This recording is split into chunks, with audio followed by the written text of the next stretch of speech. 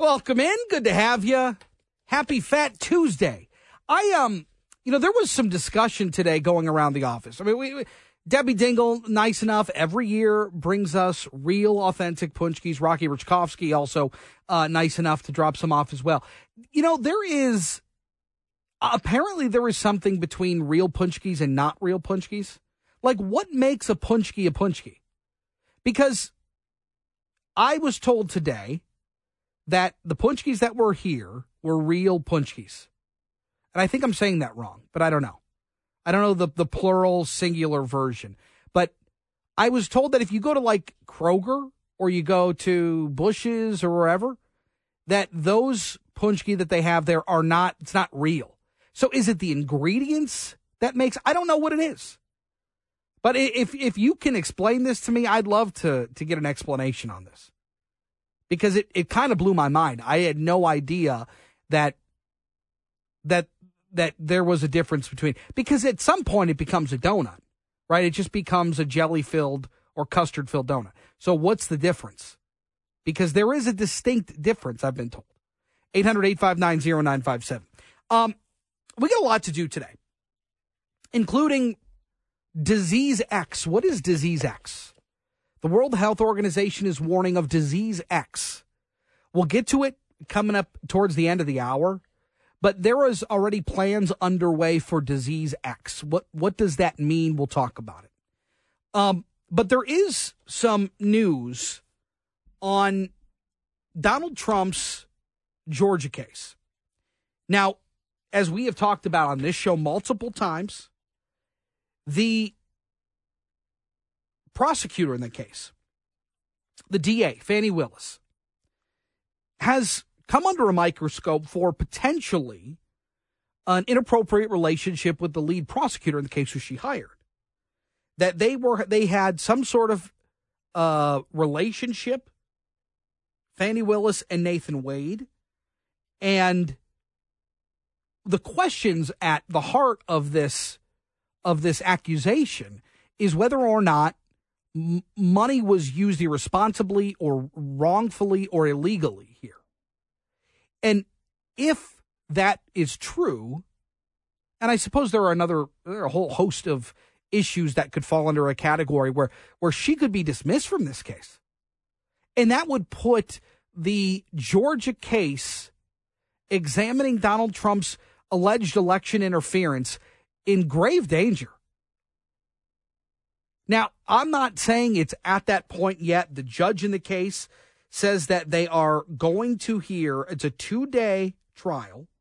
The judge is going to hear whether or not the information, evidence would lead to Fani Willis being dismissed from the case after this romantic affair, romantic relationship that she has or had with Nathan Wade. The judge said in the case, if there's anything that is referring to harassment or undue embarrassment, I'm not going to feel inhibited from stepping in, even without an objection from counsel, to move this along and keep it focused at the issue at hand.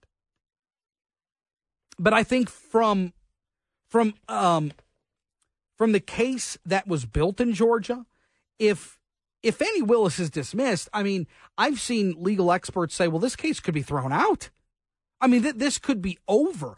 And from many legal minds, they thought the Georgia case was the one where Donald Trump had the most issues, right? The possibility of getting into some real trouble. But if that case is in jeopardy, that would give Donald Trump it would give him an incredible boost. Also, I'm not entirely sure why Republicans are going after Taylor Swift. I don't understand it. Look, she's not my cup of tea. All right. I've never just turned Taylor Swift on in the car to jam out. I'm not her audience. I'm not her demographic. I gave the analogy yesterday. I watched the Barbie movie with my wife a couple of weeks ago, and it was dreadful. It was just terrible. It was awful. I mean, awful, truly awful. But I'm not the demographic. When I was a kid, I was playing with G.I. Joes. I wasn't playing with Barbies. So for me, I'm not the demographic. That movie's not for me. So it's very strange to me when there is particularly those on the right that are attacking Taylor Swift and saying that, she's a Biden plant and the NFL is rigged because she's dating Travis Kelce and the NFL wanted the Chiefs to win the Super Bowl because of Taylor. It's a little weird to me. It's reached a degree of it's nonsensical. First of all, if the NFL wanted to fix the outcome of the Super Bowl, I mean, it had nothing to do with Taylor Swift. Nothing at all. She is a storyline to this. Dave, this past offseason, right? There were those commercials. I think it was Keegan-Michael Key who was the main star of those commercials. They were all sitting at like a table talking about the 2023 NFL script. Like there's that running, that joke has been running forever. And finally the NFL just leaned into it and made it a joke. So even if you believed that, they were already poking fun of it before it was even known that apparently Taylor Swift and Travis Kelce are a thing. Sure. It's nonsense. It's nonsense. What would have happened if the Chiefs had lost? Well, they weren't going to lose because it was. Would she have then broken up with them? Absolutely. And then had a new song. Yeah, she would. Yeah, she would have had to break. She would have had to broken things off. Exactly, and then write a new song. My ex, the loser, or something like that. Does that mean that the Chiefs are already set to become the first team to ever three-peat? I guess under the parameters of the nuts, it would be. It would depend on if they're still together. Right. So if they're still together come training camp, then the Chiefs are going to three-peat? I guess. Wow. Yeah, or I mean, she's got to be there the duration of the season. Well, that's disappointing then for the rest of the teams, right? Yeah, what are we doing then? What are we playing for? Exactly. But it is a strange, conspiracy theory. And it's so, I mean, look, I take you back to 2020 when all of entertainment, whether it was musicians or actors and actresses, everybody was backing Biden. I mean, I'm a big fan of the show Parks and Rec. Mm-hmm. Love Parks and Rec, Amy Poehler, Rob Lowe. Great show. They did a reunion show on Zoom just so they could raise money for the DNC. I mean, they weren't even hiding it. It wasn't even, we're not even going to give it to a special interest group. It was raise money to help elect Joe Biden, right? I have a text message here that says that Taylor Swift made Biden-Harris cookies in 2020. Okay, what does that mean? I don't know. Guys, Taylor Swift backed Marsha Blackburn's opponent when she was up for re-election in 2018? She is a Democrat. This isn't new. Yeah. Then it says it's not new that she would support Democrats and Joe Biden. It's not crazy. There's another text that says that those same anti-Taylor Swift fans are the same fans that think that Big Orange won the last election. I don't care about any of that. My point is when it comes to Taylor Swift and the NFL, I'm mad because I just want to watch football. And you're making it about something other than football on a football broadcast. I agree with you 100%. That's the only thing that drives me crazy. I agree with Otherwise, you 100%. I don't care. What do I care who she's dating, what she's doing, it doesn't matter to me. And if there are people out there, and we talked about this, last week before, if there are people out there that are going to base their vote on Taylor Swift, we have bigger issues. 100%. I mean, we have much bigger issues with the voting base. 800-859-0957. I have a very important question for you coming up, speaking of Donald Trump. Is the tide turning? Those who used to be vehemently against Donald Trump are, at least some of them, are coming around. Why? Talk about it next on JR Afternoon. So I need your help on this. I need your participation. I want your opinion. Because there is something happening that it wasn't on my bingo card, I'll tell you that. Michael Rappaport, he's a comedian, he's an actor. You've probably seen him in whatever. He was a huge anti-Trump advocate. Hated everything about Donald Trump, from the color of his skin to his hair to his mannerisms, everything. Hated Donald Trump with a passion. Said vile things about Donald Trump. Look, he's a comedian. I don't generally touch that stuff. All right. I think humor is it's individual. You can think something's funny. Somebody else can think the same thing isn't funny. It's objective. All right. So I don't get crazy about that stuff. Generally I leave comedians alone. But this guy, it wasn't a bit. It wasn't funny. This was how he was feeling. It was social commentary. It was political commentary. It was, I do not like this person, this president, this man because of this. And it wasn't just Trump. It was his kids. It was his son-in-law, Jared Kushner. I mean, it was over and over and over again. He would attack Donald Trump for anything, even up to the point where he was being indicted. So recently, just the other day, he was on the PBD podcast. That's the Patrick Bet David podcast. And one of the things that he latched onto from Donald Trump was the Charlottesville, there's fine people on both sides. And what most people did, most lazy people did, was they heard Donald Trump say it in a nice, clean 20-second soundbite, and they said, Donald Trump says there's nice people on one side that was full of white supremacists and white nationalists and Nazis and sympathizers. Okay, but if you went back and listened, you would have heard what he actually said, okay, which wasn't the case. They were protesting taking down a Robert E. Lee statue. Some people were there protesting to protest. Then there were people, ugly people, people who believe in despicable things, nasty people, awful people. They were there too. But Donald Trump's point were there were people that were exercising their right to protest, okay? People who were acting properly. Good people protesting. So, but the news media spun it. CNN, MSNBC, they went on a rampage with it, and they gave you the 18-second cut of Donald Trump saying there was fine people on both sides. So Michael Rappaport was one of the people that gravitated towards that and went on an absolute tirade of Donald Trump.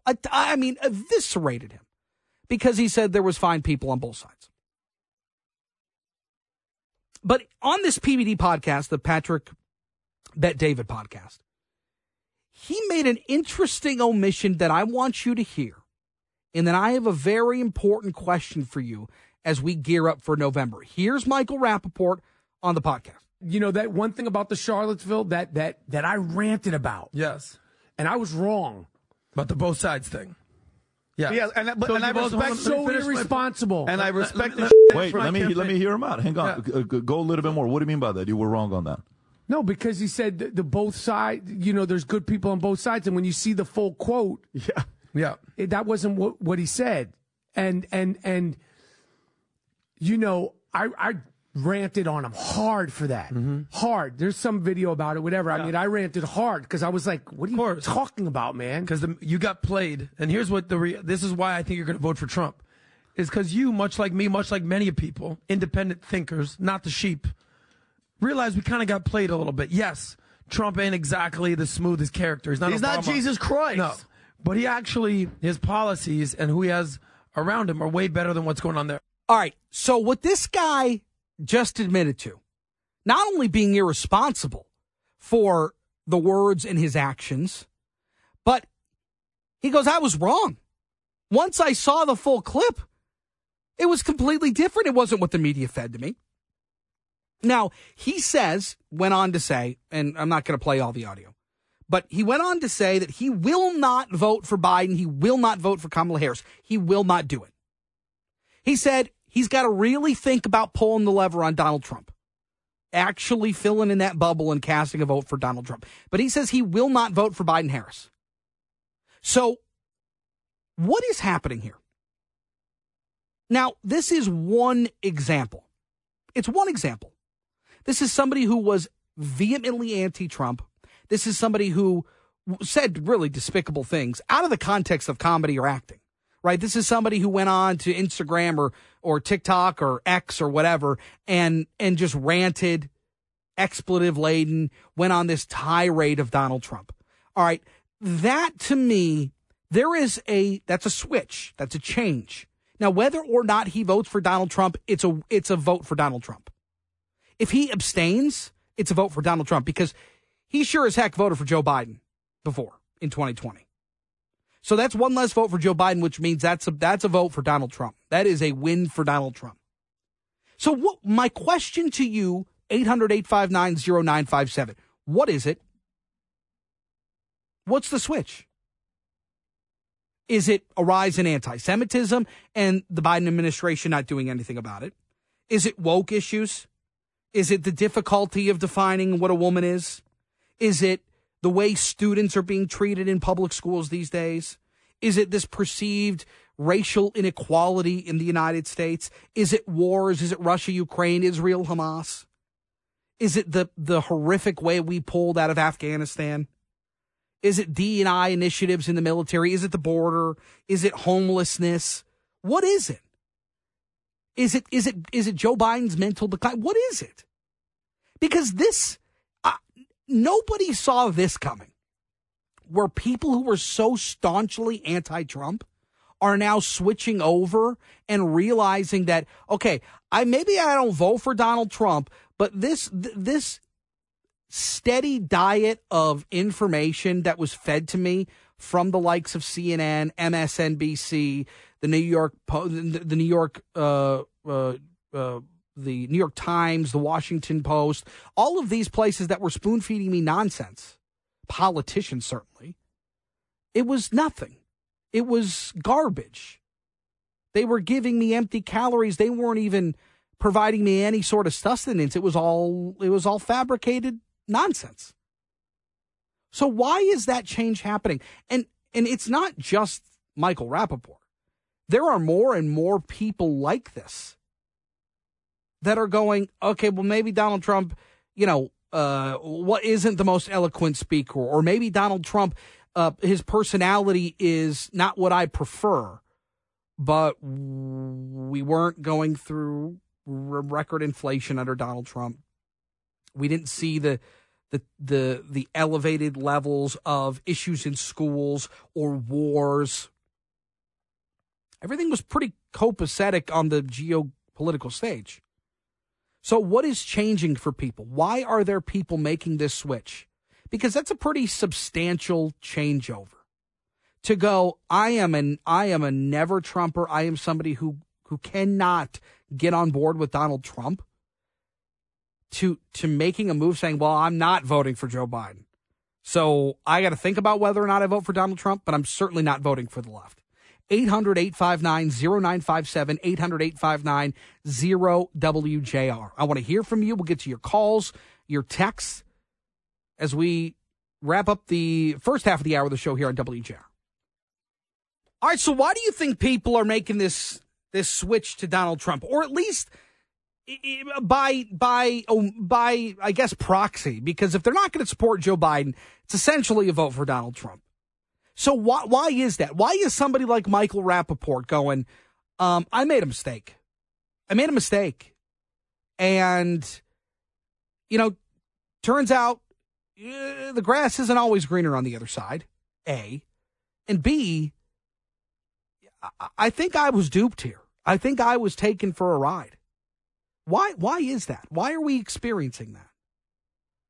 Because that's not something that I expected. It certainly isn't something that I ever thought would happen. Somebody like Michael Rappaport going, yeah, I'm gonna change course here. I'm gonna roll back and admit a mistake here with Donald Trump. 800-859-0957, 800-859-0WJR. Eric's in Belleville. He kicks us off today. What's up, Eric?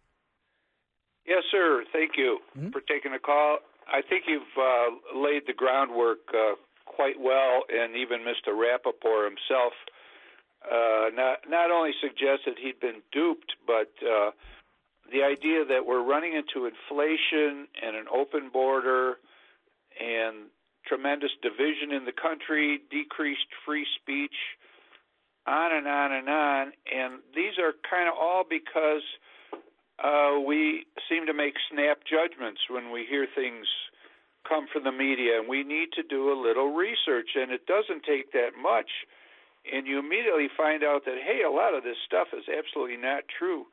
And then you even start to wonder if the what I call lies are coordinated in some way among the various media sources. Now, that's a jump, I realize. Well, but Eric, it's not a jump because those media outlets, they'll talk to Democrats on one side, or they'll talk to politicians on one side, and it's just the same talking points. It's the same stuff. They parrot the same stuff. Right, and one factoid that just came out this morning, we had an unfavorable inflation report. Uh-huh. So, and a lot of it is all concentrated in the housing area. And that is because, and this was on CNBC with Kramer, saying here we have this mass immigration, and naturally there's going to be a much increased demand for housing, especially on the low end. So this hurts poor people tremendously, and it affects homeless people, and it can even cause homeless people. So that's how I put it all together. Eric, good stuff. I appreciate the thoughts. I mean, for me, I don't know that it's one issue, right? I think it's probably a multifaceted realization that when you look back, right, first of all, no matter any president in history, no president is fairly judged in the time they were president, right? It takes years and years and years. I think with George W. Bush, I mean, you look at George W. Bush, he was perceived as some dolt, some simpleton from Texas that was just a guy. And he wasn't really dialed in. It was nonsense. I mean, it's nonsense. And you look back, and people don't have the same harsh impressions of George W. Bush that they did then, right? So time grants us the ability to go back and look at what a president did, didn't do, should have done, that would have changed things for the better, for the worse, would have put us on a different trajectory. Now, in the midst of a president who is seeking re-election, who will be the oldest president ever elected again, should he be elected, is grappling with the idea that our borders are wide open. I don't care what they say. It's the truth. Our immigration laws are not being enforced, so they're open. You're dealing with a guy who is obviously dealing with some sort of health issue. I don't know what it is. I'm not a doctor. I won't diagnose it. But it's pretty obvious. Like in a press conference when you're supposed to quell the fears of the American public that you're not losing your faculties, and then you bumble and mumble your way through a press conference and make multiple errors. It doesn't help. But I mean, I don't know. To me, it's not one thing. I think it's probably a multi-faceted approach. It's probably immigration. It's probably a rise in hate crimes, specifically anti-Semitism. I think there is a number of issues as it relates to the growing conflicts in Europe, in the Middle East. The Afghanistan withdrawal, I don't think people forgot about that. I think there's a number of issues that really contribute to this. What do you think? 800-859-0957, 800-859-0WJR. And so I think it's multiple things. And again, I think that when you look at what Michael Rappaport is doing, this would be one of the people that I would tell you is not ever going to turn around on his view on Donald Trump. That's just not going to happen, right? I would tell you that he's one of those people. the fact that he's going, oh, man, I was taken for a ride here, and, I listened to the what? That's shocking. And I tend to believe that more people are feeling that way, that maybe voted for Joe Biden. I think more and more people are starting to feel that way. 800-859-0957, 800-859-0WJR. I think it's an interesting look at where the voting public is in the middle of February. Because I don't think Joe Biden has done himself a lot of favors over the last, really to start the year. I think it's been a bit of a rough go for him. So why are we seeing this change now? 800-859-0957. Dave's in Rochester. Hello, David. Hey, Chris. Are you familiar with Charlottesville? Mm-hmm. Okay. Do you think the film footage they have of that is AI generated, Photoshop? No. Footage? No. Okay. If you followed it, okay. Well, that was not a few people there. There was thousands. The Friday night before. You know what their chants were, Chris? What were their chants, Dave? I'd love to know what every single person at that gathering was chanting. Yeah, watch the tape. You'll find it. Every person? Every person? Blood and voting.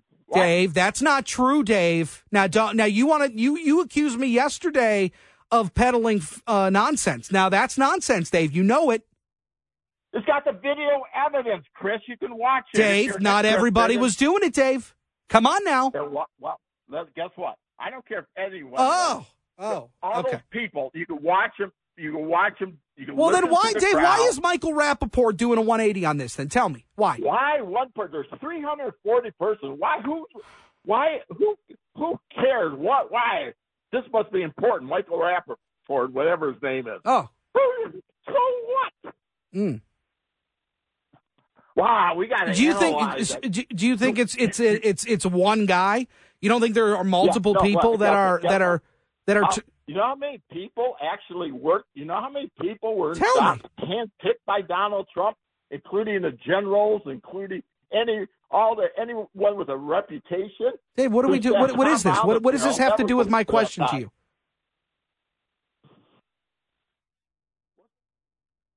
you? Does Dave have anything to say? Dave, what does this have to do with my question to you? Why is Michael Rappaport? People do crazy stuff all the time. Oh, it's crazy. He's crazy. Now he's crazy. Before, Dave, you loved him because he's doing the Lord's work by knocking Donald Trump on social media. Now he's crazy. Got it. Thanks, Dave. Got to take a break. We're talking about Disease X coming up on JR Afternoon. All right, so I just asked the question. What would make somebody like Michael Rappaport completely do a 180 on Donald Trump? To me, that's shocking. But I do think that there are more and more people that are doing just that. 800-859-0957. Let's get to a couple of texts, and we're moving on to Disease X. What do you got, Dave? Got a text from a 586 area code, which says, you were asking why we won't be voting for Biden. It's all of what you mentioned, and it's the open borders and the corruption of their family and everyone that's around them. And it's that we want a better life, and we don't want our president to give in to all of these wars. You had a great list. That's why we don't want President Biden. I don't know if that's the definitive list, but I think that, again, I think that when you put all these together, that could come up to a case where you go, I can't do it. I can't do it. Or I gotta at least give Donald Trump another look here if those are my options. Another text from the 248 area code says, the enemy of my enemy is my friend. That's why I vote Donald Trump. I know Trump cares less about me, but he did a good job. Okay, so this is somebody who can look past the personality, I guess? I guess. Okay. Yeah. And, that's about That's about it. All right, 800-859-0957. We'll take more of your calls, your texts on that question. In the meantime, there has been something that's kind of floated around online now for a bit, and it's Disease X. And in fact, the World Health Organization is talking about Disease X more and more, and that they are using that designation as a placeholder for an unknown infectious condition that could be capable of causing an epidemic or a pandemic as it potentially could spread worldwide. It goes back to 2017. It's just a placeholder until they discover a pathogen or an unknown pathogen that they would then name and give a definition to, kind of like they did with COVID-19. Dr. Matthew Sims of Corewell Health, he's the Director of Infectious Disease Research. He joins us on this. Doc, good to have you back. Thanks. I'm happy to be back. Talk to me about a little bit what Disease X is and why the World Health Organization seems to be so focused on it at the moment. Yeah, well, I mean, Disease X is not anything specific. It's hypothetical, right? It's what's the next big problem we're going to face. And I've talked about this, I've been talking about COVID since, January of 2020, I think. Mm-hmm. And one of the things I've said, which is, it's a sort of funny thing to say, is in some ways we were incredibly lucky with COVID, right? Because while it was amazingly contagious and a lot of people died, right, its mortality was actually relatively low, right? It was in the end around 1.5% to 2%, right? But when you look at the other coronaviruses that cause severe disease in humans, you had the original SARS, which was something like 12% mortality. You have MERS, which is 43% mortality. Now, can you imagine the scenario where you have the contagiousness of COVID and the mortality of MERS, right? It would have completely destroyed human society. Sure. So in the sense of, I mean, this has been, they've used designation Disease X for a number of years now, going back to 2017. What are there preparations underway? Is there are they looking into how to better prepare for a pandemic or epidemic? How do they use that as a way to prognosticate what could be coming down the pipe and potentially how to stop it? Yeah, so there's a lot of preparation underway, a lot which is in the background, and even with all of that, we will sometimes going to get caught flat-footed, right? Mm-hmm. Because we don't know where the next disease is going to come from.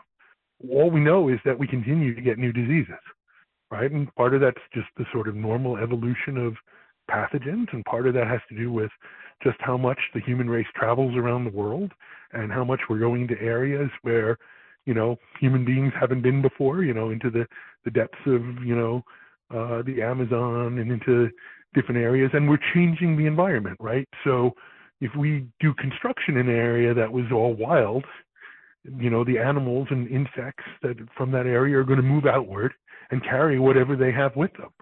So that's why you get diseases that sort of migrate around the world or into different parts where they weren't there before. Yeah. So, for example, Chagas disease, which is carried by insects and it's native to South America, is now in the southern parts of the United States because of construction and movement of people and whatnot, which have sort of forced those insects into more northern areas. We saw that with Zika virus, right? We've seen that with any number of things over the years.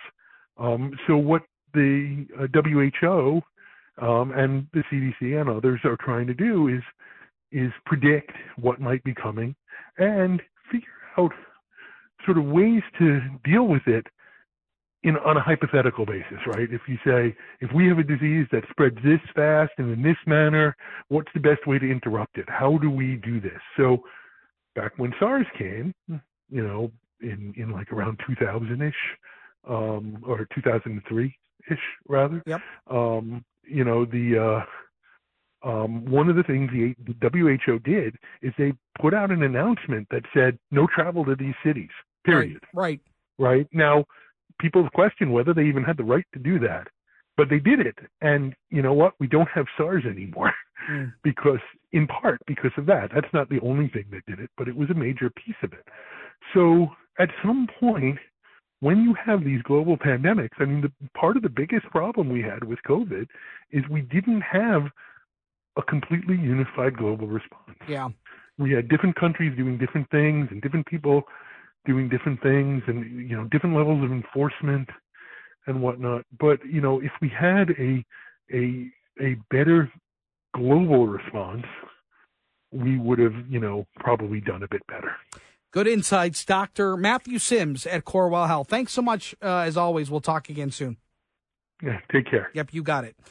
In the meantime, we'll squeeze in a call here before we go to break. I want to get some more of your calls and your texts coming up in the 3 o'clock hour. Get you caught up on a couple of other news stories today as well. 800-859-0957. My question just, why are more and more people starting to make this switch to Donald Trump after voting for Joe Biden or not being Republicans, conservatives, but for some reason they're gravitating towards Donald Trump for some reason? Why do you think that is? Ken's in Attica. He's got some thoughts. Hello, Ken. Hi, Chris. Hey. Just kind of a response to the gentleman that called that was kind of all crazy about the flip from excoriating Trump to kind of maybe so. I just wanted to recommend a video if you get the opportunity. It's called The Business of Paradigms by Joel S. Barker. It was produced around 1990, and he demonstrated quite handily there that when we receive information that doesn't fit the paradigm, our paradigm, whatever that is, it's very difficult, almost impossible to see it. Yeah.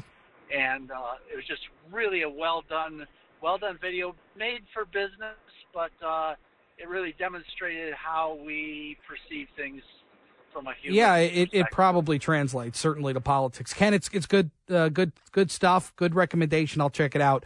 800-859-0957, 800-859-0WJR. We'll get to more of your calls, your texts coming up next. Also, bad news for the Biden administration as it pertains to the inflation number. We'll talk about that coming up in the 3 o'clock hour as well. Busy still yet today. Lot to do. Don't go anywhere as we continue on JR Afternoon. All right, welcome back. 3 o'clock hour.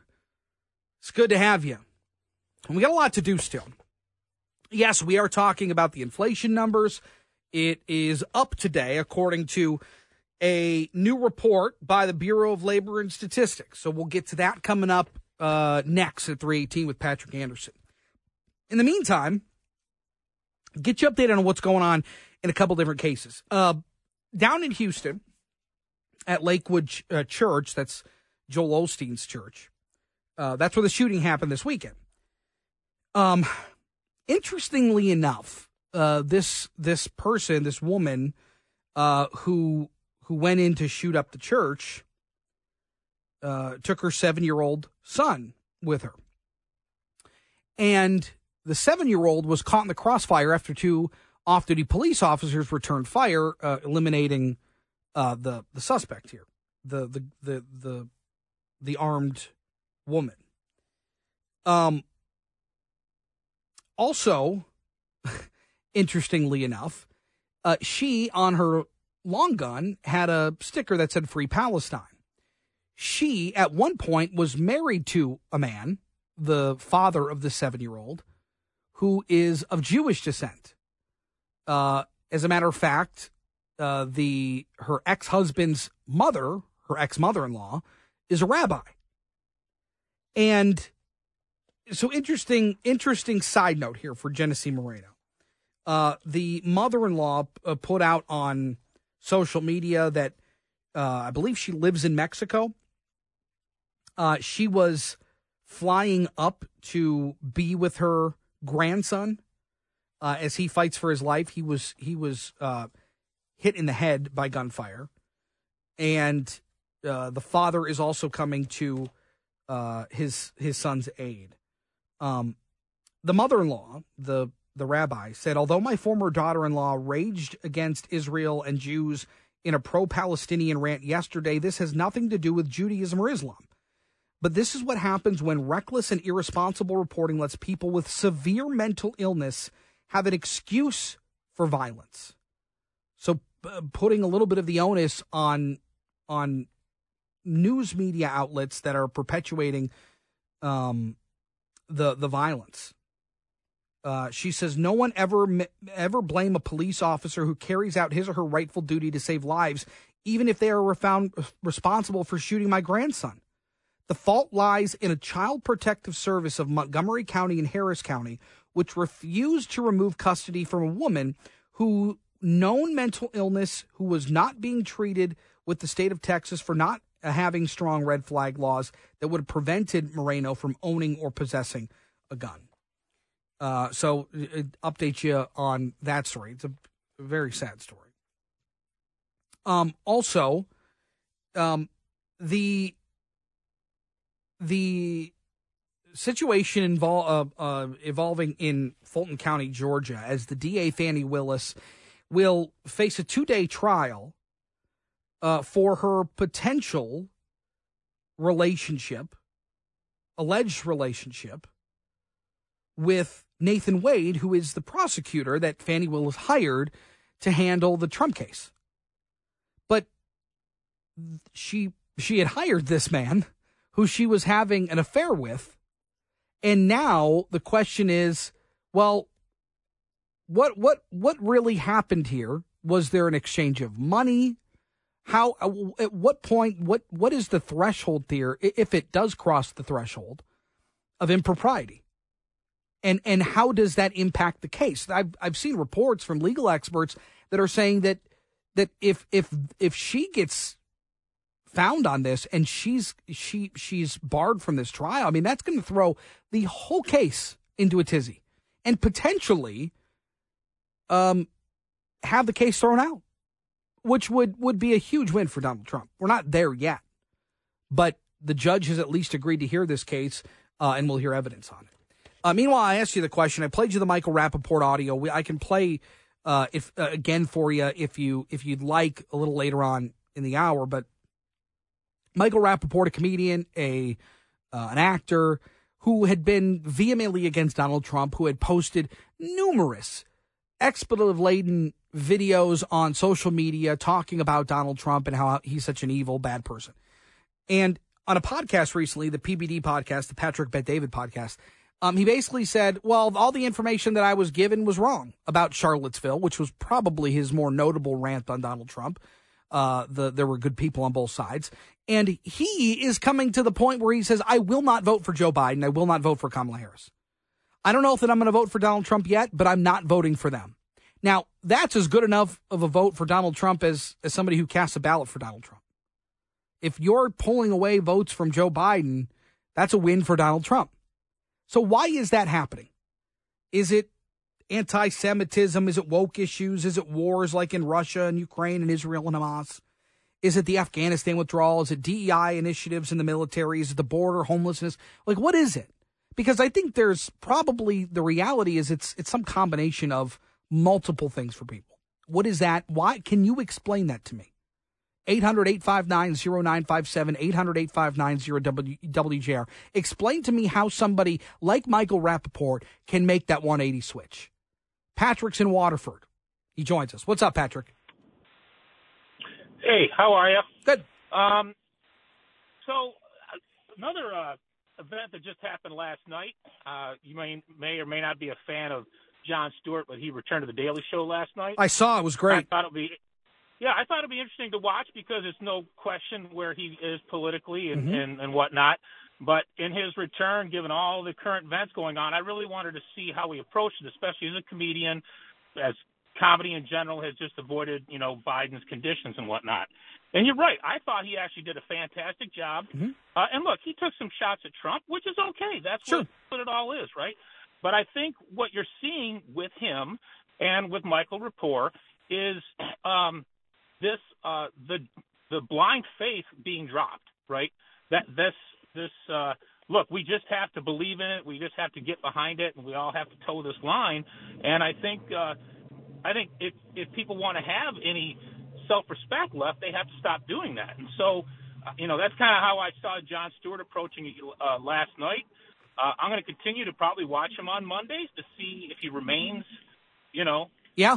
It was refreshing. No, I remember. I love Jon Stewart on that show. And look, I didn't take all of it with a grain of salt because he's a comedian and he shouldn't have that kind of sway over me as a voter.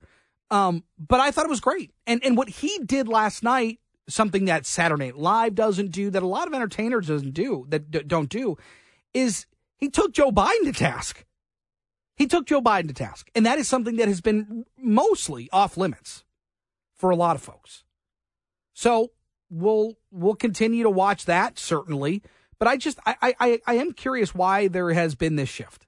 And I'm not saying it's a tremendous amount of people, but there are people that are starting to go, wait a second here. Wait. We can't go down this path that we had been going down.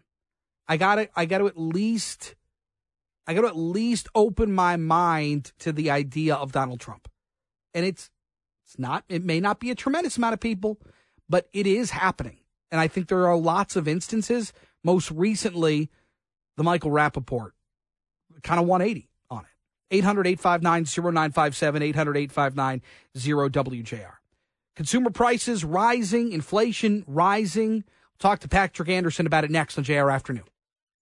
Well, the Bureau of Labor Statistics have released an updated inflation number, and unfortunately for those prognosticating for the White House, things took a little bit of a turn because consumer prices were on the rise, inflation rising slightly as well.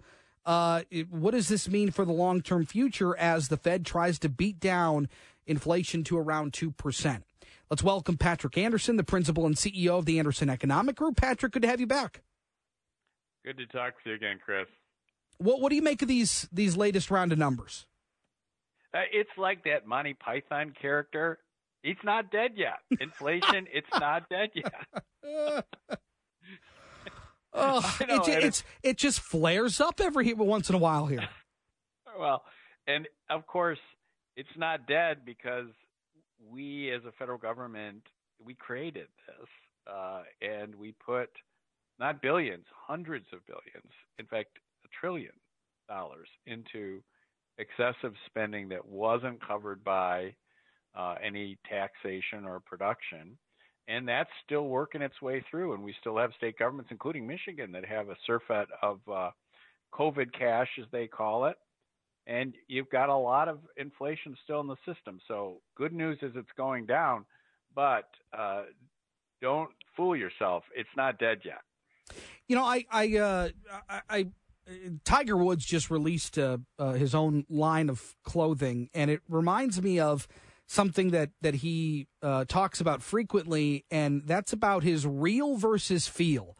The real is the shot he's hitting, and the feel is what he's feeling, whether it's in his hands or in his feet, at contact with the ball. They're two separate things. And so you look at these numbers and you say, well, okay, these numbers have been trending down. The Fed's been raising the interest rates in an effort to drive inflation down, which has overall worked.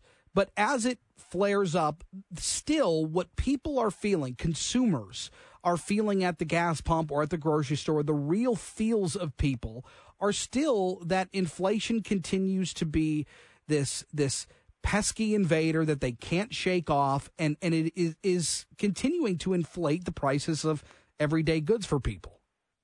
It absolutely is. And if you look through the data here, okay, a lot of times if you're buying goods and things at the grocery store, which is 100% of everybody I'm talking to, it's 5% up. If you're buying motor insurance, that's double digit up. You're buying utility gas, that's double digit up. Airline fares up double digits. Electricity up double digits. And guess what? Gasoline has gone down. Of course, we really pushed it up a lot.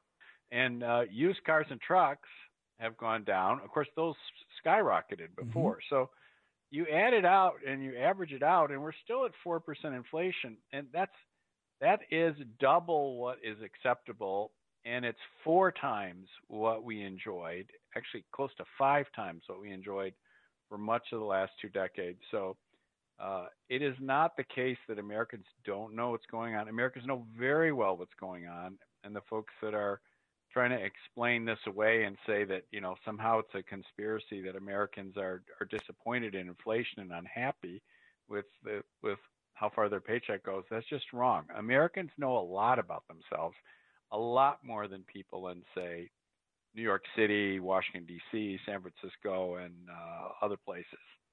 The governor in her State of the State just a couple of weeks ago talked about that there wasn't much she could do to tamp down global inflation. And I think the key word there is global inflation, because certainly there are things that you can do within your parameters that would help cut the cost of things for people in your state. The president has said, not much I can do about inflation. We're working on it, but not much we can just do and wave a wand and make this thing get down back to 2%. But is there something that they can do? You talked about the $1 trillion spending packages, things like that, excessive government spending. But is there something that can be done in the near term that can drive the price of these items down, the cost down?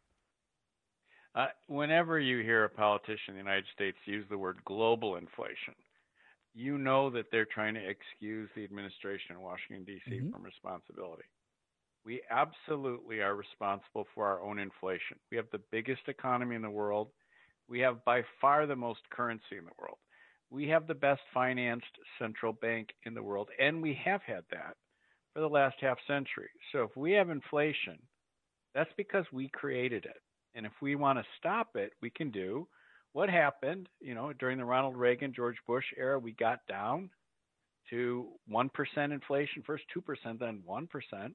We enjoyed it for some time under both Democrats and Republicans, but we have extravagantly spent money and then printed money in over much of the last half decade, and that is the direct cause of our inflation. It has nothing to do with Vladimir Putin. You may recall that at one point, President Biden called it Putin's price increase. Yeah. Invading Ukraine, driving up the cost of gas. Right. The meat packers were blamed also by the White House. And using terms like global inflation as a way of saying that we're not responsible. Guess what? We're responsible. When you're in the United States of America, you can't blame countries on the other side of the world for your own inflation.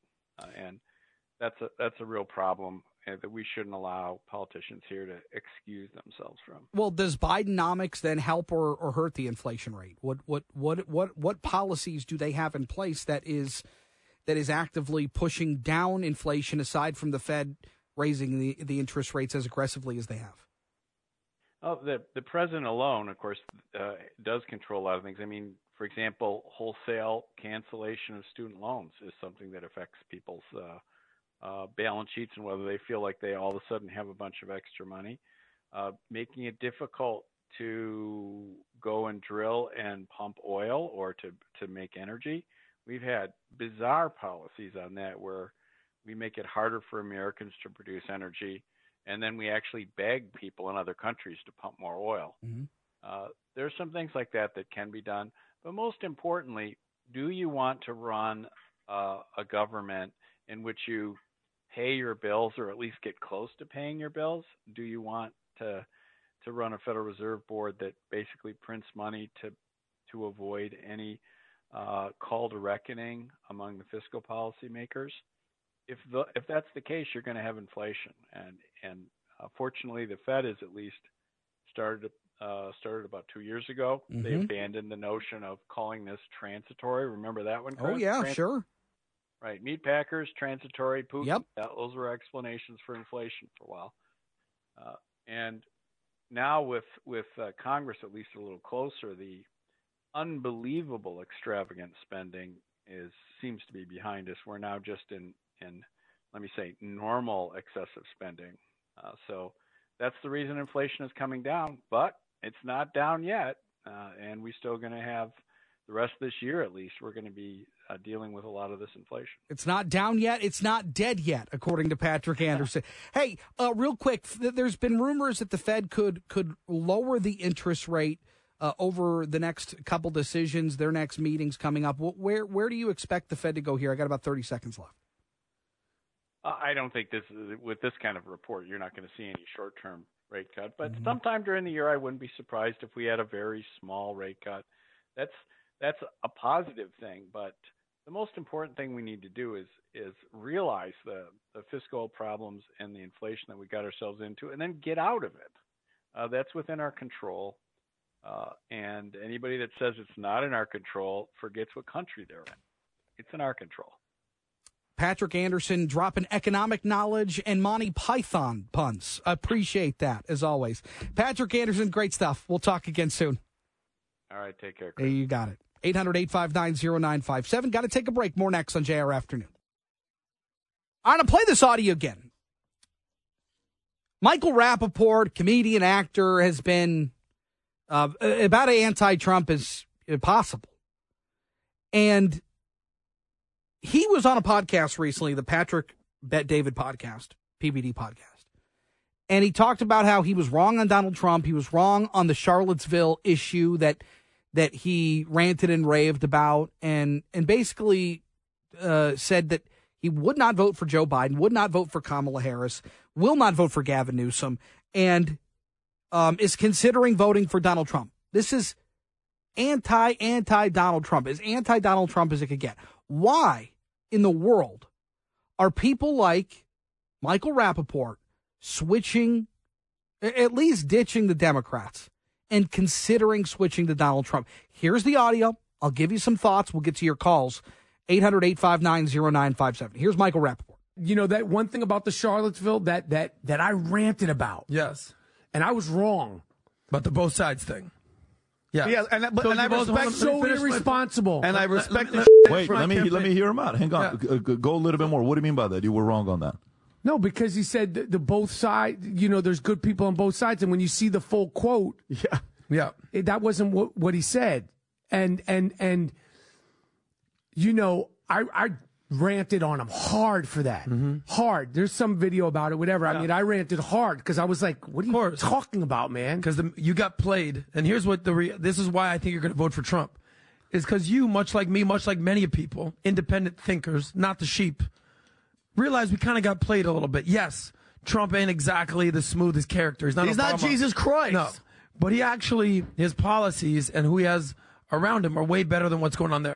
Okay, so you had somebody say maybe we got played. Maybe the media and what they were spoon-feeding to us was nonsense and we got duped. Now, rational people can look at it and you know, they're not going to die on a hill. And that sounds like that was the conversation in this podcast. But at the end of the day, I mean, why is somebody like Michael Rappaport changing his tune?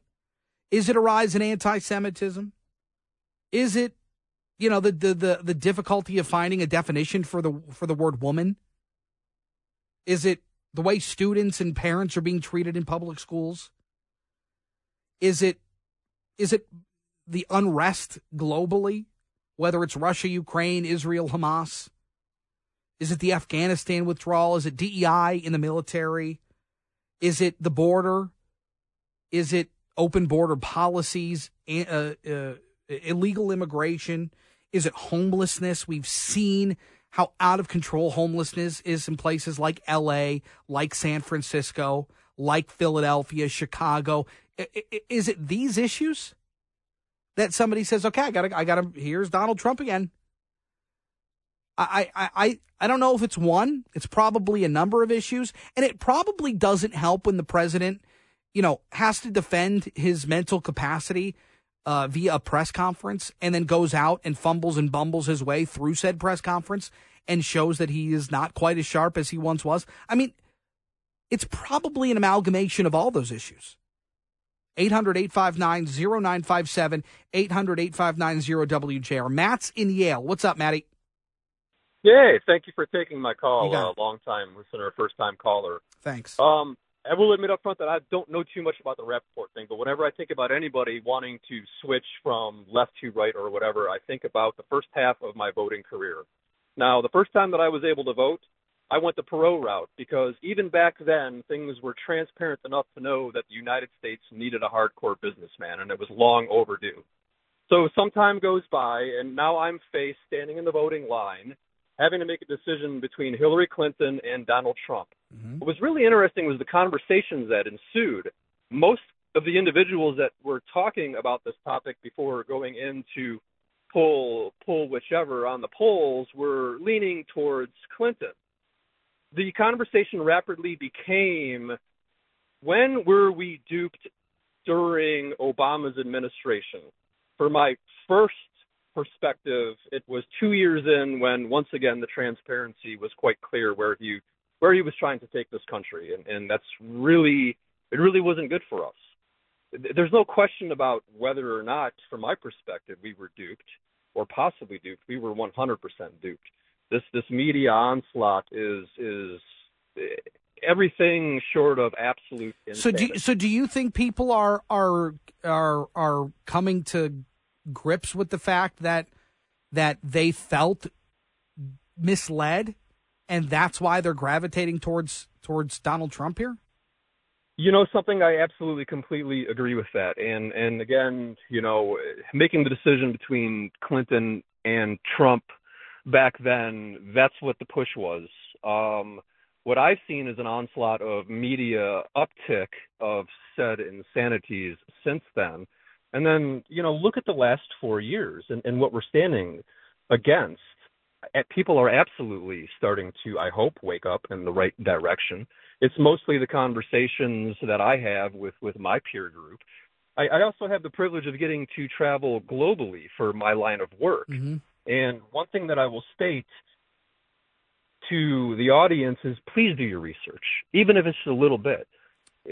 We're forced into this mindset that somehow the United States of America is unique to the things and the challenges that we're dealing with. We are not. No. I would love to be able to travel to Germany, to Thailand, to Poland, to the places that I go to for work, and instead of having to be asked the question, what are you guys thinking in America? Yeah. To, wow, you finally came to your senses. Well, Matt, I think we can actually talk about, Yeah, no, but I think that's part of what being a due diligent voter is about. Look, you don't have to like either candidate. That's fair. No, they don't. You don't. They don't have to be your cup of tea. But you got to do your due diligence. And if you want to, if you want to sit out the vote, that's your prerogative. Okay, that's generally not how I operate. But if that's your choice, you've got that choice. Free country. Welcome. What I do not like is when people not only are misinformed on issues, but are just blatantly like you have no idea. And that's kind of how it was in the Rappaport thing.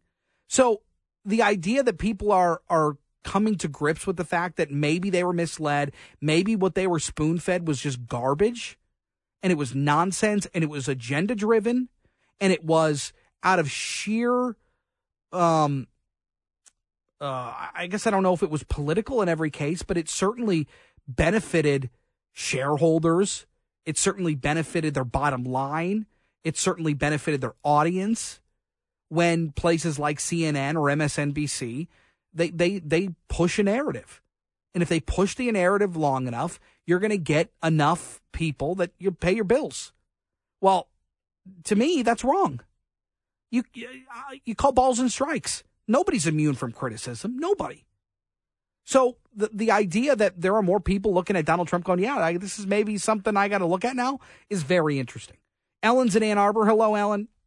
Hi. Hey. I just want to say that Mr. Rappaport is an entertainer, and he's going to do whatever he can to get an audience. So take that with a grain of salt, if you will. But that's... Well, Ellen, can I counterpoint you? And I want to know. I want to hear what you have to say. It is very unpopular amongst the elitist left for you to take the stance that Michael Rappaport took. Like for him to come out and say, boy, I heard the whole clip of when he was talking about Charlottesville, and turns out I was wrong. It was irresponsible for me to comment the way I did. Like that's not a popular take. Well, no, not among the left, no. But he's trying to increase his popularity amongst everybody. Yeah, I mean, yeah. He wants to increase his audience. Sure. So do you believe this is just hollow? There's no real truth to it?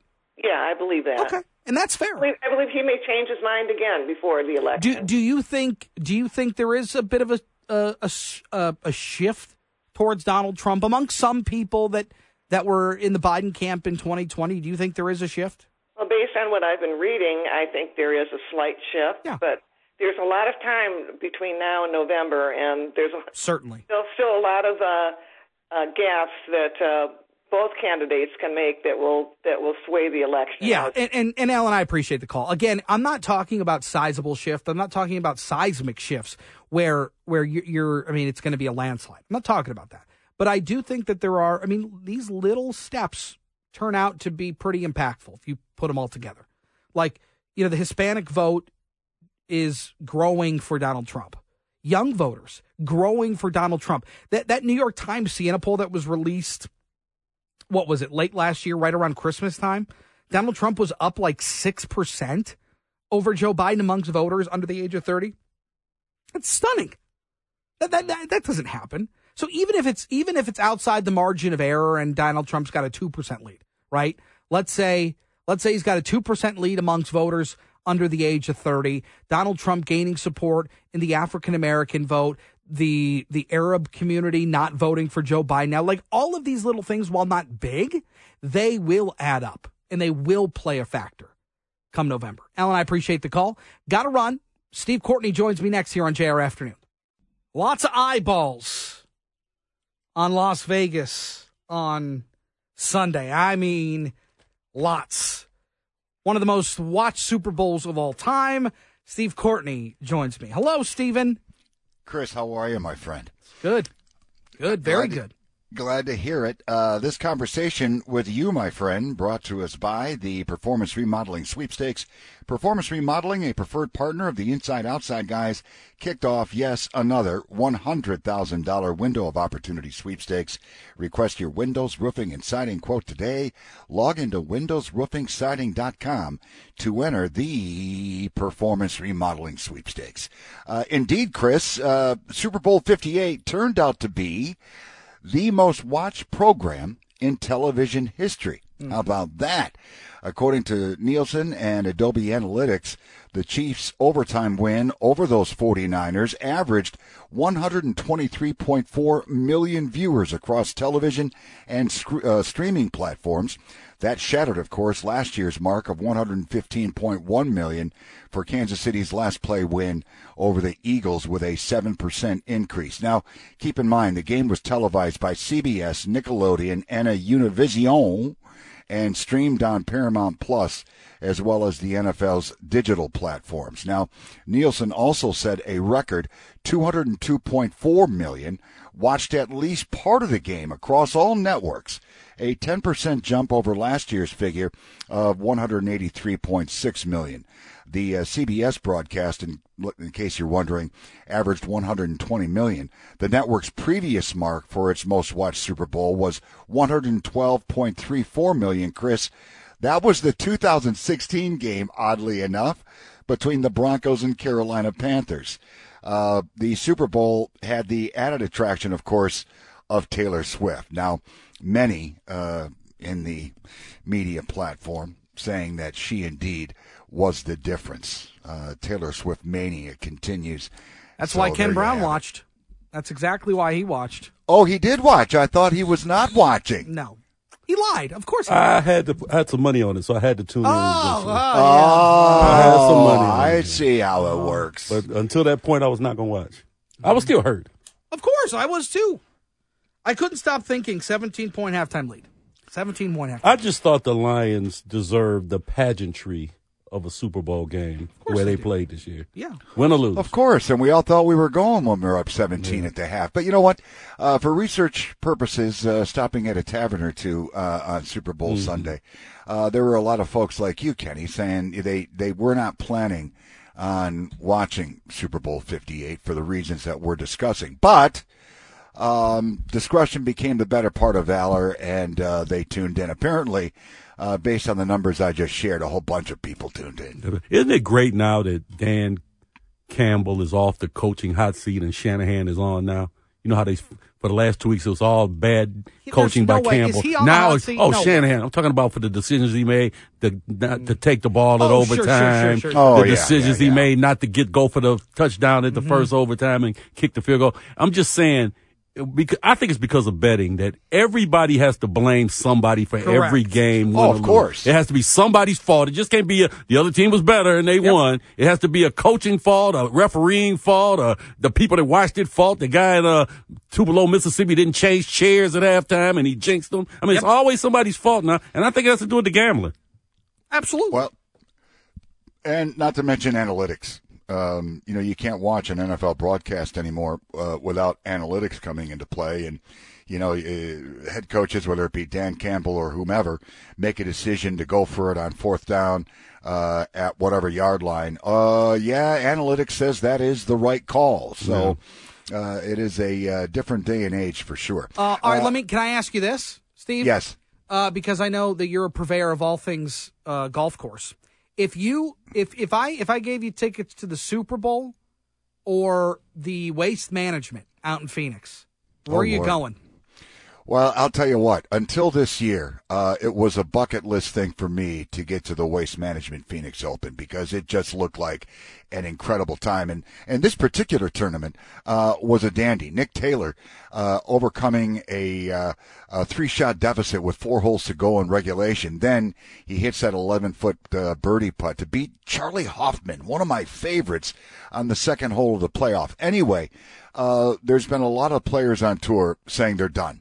What we witnessed, and we didn't even see half of it, I'm sure, it just turned out to be a major drunk fest. Now, the PGA Tour wants to, improve, I guess, its reputation and allow people to have fun. But some of the stories I've read, Chris, I don't know if you or Kenny it's crazy. read the same thing. But, it was just a drunk fest. And you had Billy Horschel get into it with somebody in the gallery.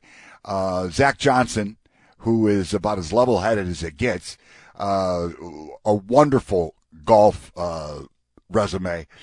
He got into it with somebody, and he said he's done unless changes are made. And remember, I think it was going into the championship round on Sunday.